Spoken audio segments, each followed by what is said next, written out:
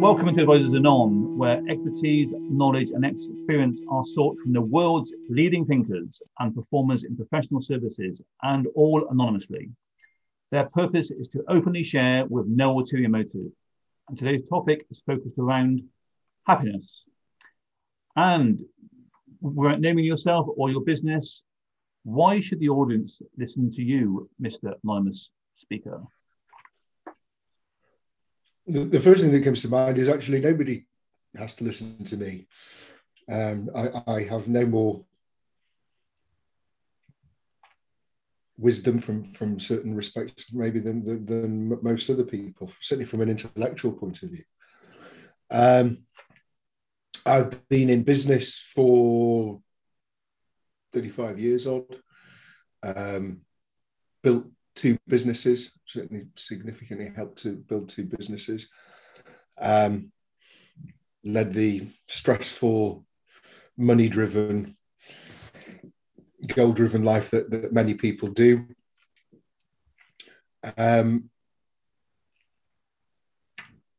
Without ever achieving lasting happiness or fulfillment. Some 7 years ago, I was introduced to a guy who taught emotional intelligence. And literally from the moment that I met him, my life has been very different on many, many levels. Far more rewarding, far more fulfilling, and a lot more joy and happiness. So why is today's topic so important to you? What to you in your personal life and business life? So the topic of happiness. What's made you kind of want to come on this podcast and talk about it? Okay. On a course a couple of years ago, and the guy who was taking it posed the question. There's so much suffering in the world. There's so much anger, so much hatred, so many problems. How can you be happy in the midst of all of that? And the answer is that your unhappiness is not going to make the world a better place. But your happiness, your joy, actually does make the world a better place because the people around you are directly affected by that. There's a lady called Byron Katie, who's one of the well-known in certain circles. And one of the questions she asks is when you are unhappy, if you have an unhappy thought, a judgmental thought, how do you treat people? How do you treat yourself? How do you treat others when you're in that state? And then what would happen if that thought never occurred to you? So if you were in a better place, if you were happy, how do you treat yourself? How do you treat other people?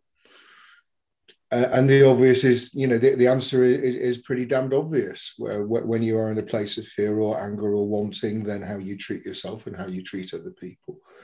It can be pretty damned unpleasant. Whereas when your heart is open, when you are full of joy and happiness, the complete opposite is true. We are driven, without wishing to get into too much detail at the moment, but we are driven primarily by fear of survival. That is the most basic human instinct, is the instinct to survive. And what arises from that is fear. And it manifests itself in so many different ways. So if somebody's a different race, creed, color, religion, sexual orientation, if they're different from you, then they present a threat at a subconscious level. And you look around the world and you see the result of that. So it's bringing these issues to awareness and then giving people a different way of looking at things and tools that can be used to start viewing the world in a different way, start viewing the world despite everything that's going on, that we are capable of having genuine and truly felt happiness, joy, contentment, and fulfillment.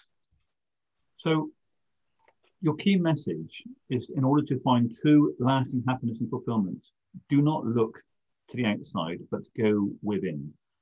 So whilst I can't mention your name and your business, I mean, you're a lawyer. You've been a lawyer for many, many years, and so for these words to come out of a lawyer's mouth, they are profound. And for you to be talking about happiness in the law sector, again, profound. So tell me how, I mean, you've obviously gone through a journey yourself, and, to not looking outside but go within, how have you managed to do that? Okay, the first thing I always say is, as a lawyer, I make my living out of other people's greed and misery. And there's an awful lot of greed and misery around, so it's no wonder that we've been quite successful. The way that most people live their lives, and I'm conscious of generalizing, but it's all about I'll be happy when. So if somebody's not in a relationship, I'll be happy when I'm in a relationship. Of course, they then get into a relationship, they get married, and then it'll be I'm happy when I'm divorced. Or I'll be happy when I have £1 million, or all of these things that we tell ourselves are going to make us happy, all this goal-driven stuff. And there was a thing that another teacher, a guy called Alan Watts, who's dead now, and the point he made was that the point of a piece of music is not to get to the end as quickly as possible. The point is to savor every moment. And there's nothing wrong with setting goals. There's nothing wrong with wanting to achieve things. There's no judgment around any of that. But experientially, I know throughout my life, if I go back, getting my O levels and then getting MIA levels, and then when I get my degree, I'll be happy. And then when I get a job as a solicitor, I'll be happy. And then when I make partner, I'll be happy. And you get to all of these things. And there is joy in that achievement. And if it lasts a day, you're doing pretty well. And then, oh my God, I'm a partner. What the hell am I going to do now? Yeah. So looking for joy and happiness on the outside, it's not that it's not possible, but even if you achieve what you want, that happiness is only ever going to be fleeting. So the question then becomes, where is lasting happiness and joy to be found? Life is going to do what it's going to do. Yeah, agreed. Yep. To all of us. I know nobody who has the life that they wanted or expected. Nobody. Yeah. And if we actually had any measure of control whatsoever, we would do that is necessary so that we have the life that we want. But that's not how it works. So life is going to keep throwing its issues at us, and some of them can be relatively trivial, and some of them, like the death of a loved one, can be incredibly profound. That's the nature of life. So the question then still is, okay, taken all of that, where does one find happiness? And the answer is that true happiness, is it possible to find true and lasting happiness within, no matter what the external circumstances? And my own personal experience is, I'm pleased to say, is a resounding yes. I am we're giving anything away. I'm divorced. I live by myself with my dog. I can find myself in many Saturday nights, whether or not there is a lockdown. My life is nothing like what I imagined or from one point of view actually wanted. And yet, for the vast majority of the time, I am incredibly happy and extremely content and fulfilled. So when clients are demanding, when team aren't performing, when the trials of running a business, do you stay happy within yourself then?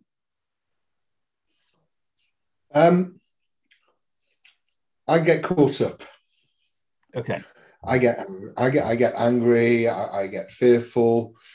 But as I say, there are then these techniques and a different way of viewing things. So as soon as I notice what's happening, and in many, many ways, that really is one of the fundamentals is to start noticing what's going on in your head. I stop. Okay, what's going on? Why is this going on? Yeah. So you stop and you observe. What's going on here? Why am I reacting like this? And then the next point, which is, again is one of the absolute fundamentals, is I then accept whatever is going on, including the way that I have responded. I'm not going to judge myself for getting angry or upset. It is simply a question of being in complete acceptance with whatever's going on. And then letting it go to, okay, fine. I have no control. This is what life is doing. Bring myself back to, instead of wanting things to be different from how they are, turn my focus to what I have. And you don't need to spend very long focusing on what you have before you realize we have so much. And it's incredible. You know, so we are, people overlook the obvious. This is not some far-flung spiritual or hippie dream.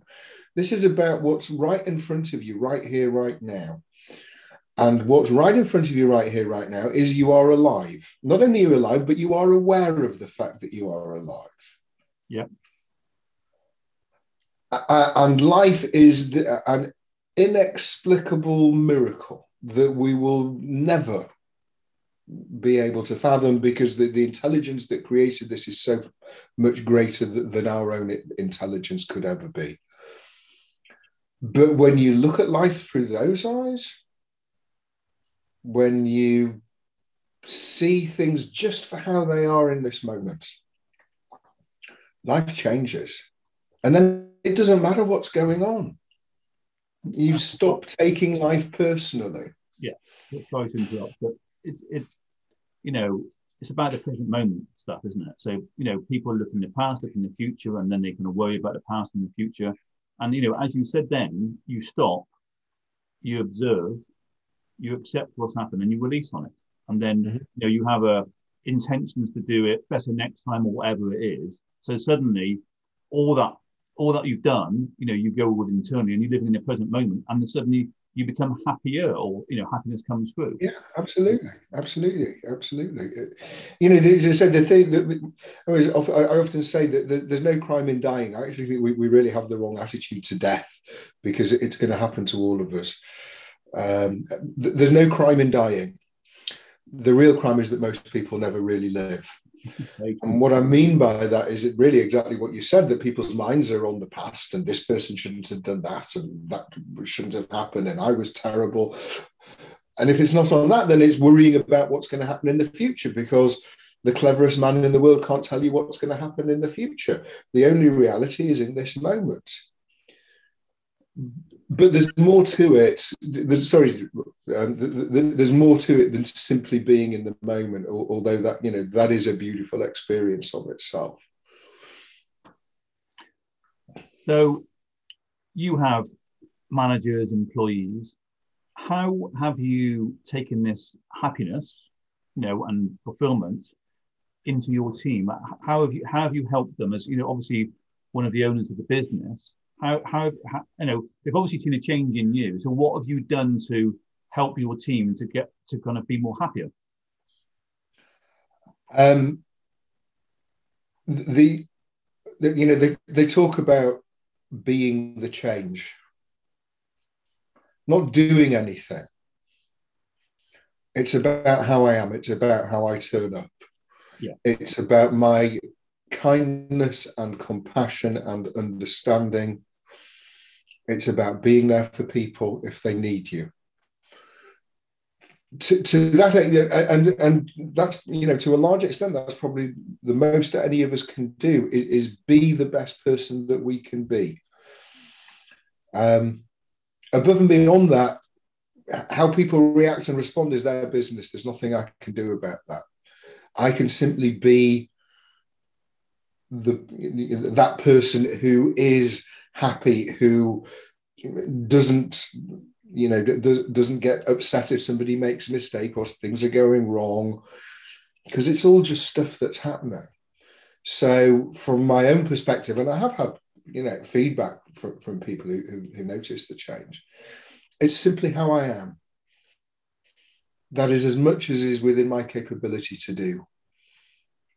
but I know that, but it does have a powerful effect on people. We have a very happy team. And people comment on what a nice place it is to work. Now, that's not just down to me. We happen to be blessed to have a lot of nice people working there. I've seen the emails, but they're not really emails. They are a view on life and life being, nature and so forth. So during lockdown, I've seen some of your emails that you've sent, and they've been very uplifting. Very different, and I'm sure your team have appreciated those. So what's been the feedback on those kind of things, that the message you sent out? Yeah, I mean, I would, comment about, the daffodils are coming up, the bluebells are here. I get a lot, got a lot of nice emails in reply, which was touching from my point of view. I was just trying to communicate to them how I see things. And it's, we tend to view it as being us and nature, that we are walking through nature. It's not, we're part of nature. Look at any, and we're curious. And so, it's no wonder that all the nature programs are so popular, and they are good for your blood pressure. And you see all of this amazing stuff that's going on. And yet people walk through without noticing it. And I genuinely, I would challenge anybody to come up with anything as beautiful or as magnificent as a single orchid. Yeah. If you really, really take the time to look. And you can do that with anything. When I was out with my dog before, I'm taking, just stopping and taking photographs of the honeysuckle and the wild roses. And this stuff's around us all of the time. So you're sharing this stuff with your team, and all you're getting is obviously positive feedback. Yeah. I don't know what long-lasting effect, but if in that moment that they read my email, they start to be able to see things from a slightly different way. If next time they're out for a walk, they notice a daffodil or they notice a rose and take a moment to notice it, then it's these tiny, tiny, tiny ways in which people's lives change that over a period of time can make a huge difference. And you're making a small difference by them telling to look at the small things. It's actually making a big difference because they're appreciating life and being a lot happier. And someone once said to me, look up rather than look down when you're walking. When you look down, you're in your head. When you're looking up, the beauty around you is something phenomenal. Yeah. So if I just on that topic, because I go out with my dog, who is very fond of stopping every 5 minutes for a wee. And with my personality, that I used to be, I didn't mind the first 2 or 3 times, and after that it was come on. And I realized that I was resisting life in a way, in terms of the fact that she wanted to stop and I didn't. And so rather than resisting that, I said, okay, let's go with it. So every time she stops now, I stop. And I can become mesmerized by a leaf. I can become overwhelmed by the bark of a tree. I can look up and, to say for me, I'm the least religious person, but you stand in the middle of a forest and look up, and that is my cathedral. And so not only is the walk more pleasant for my dog because she's not getting pulled along every 5 minutes, I'm not getting stressed about the fact that she's stopped and I want to be somewhere else. I'm taking that opportunity to stop and take in everything around me. The sights, the smells, the bird song, it's anyhow. It's not bad. So to people listening to this podcast, and obviously the business owners and even the managers and whatever, in order to bring happiness into the workplace, what would be your one final thing that you would say to these people? Work on yourself. It's about being the change. It's as simple as that. That is, if you, again, it's one of the sayings is, if you change the inside, the outside cannot help but change in response, because your energy, your kindness, your compassion is felt by people. So it's really simple. Work on yourself and everything else changes. And obviously that's immediate. There's no reason to put that off. You can just, you can just do it straight away. Yeah. So just stop. Just stop and observe, yeah. Mm-hmm. Well, Mr. Anonymous Speaker, that's wonderful. And for somebody in your sector, as I kept saying, I've known you for a number of years and you've definitely changed and, you've done really, really well. So well done. And thank you very much.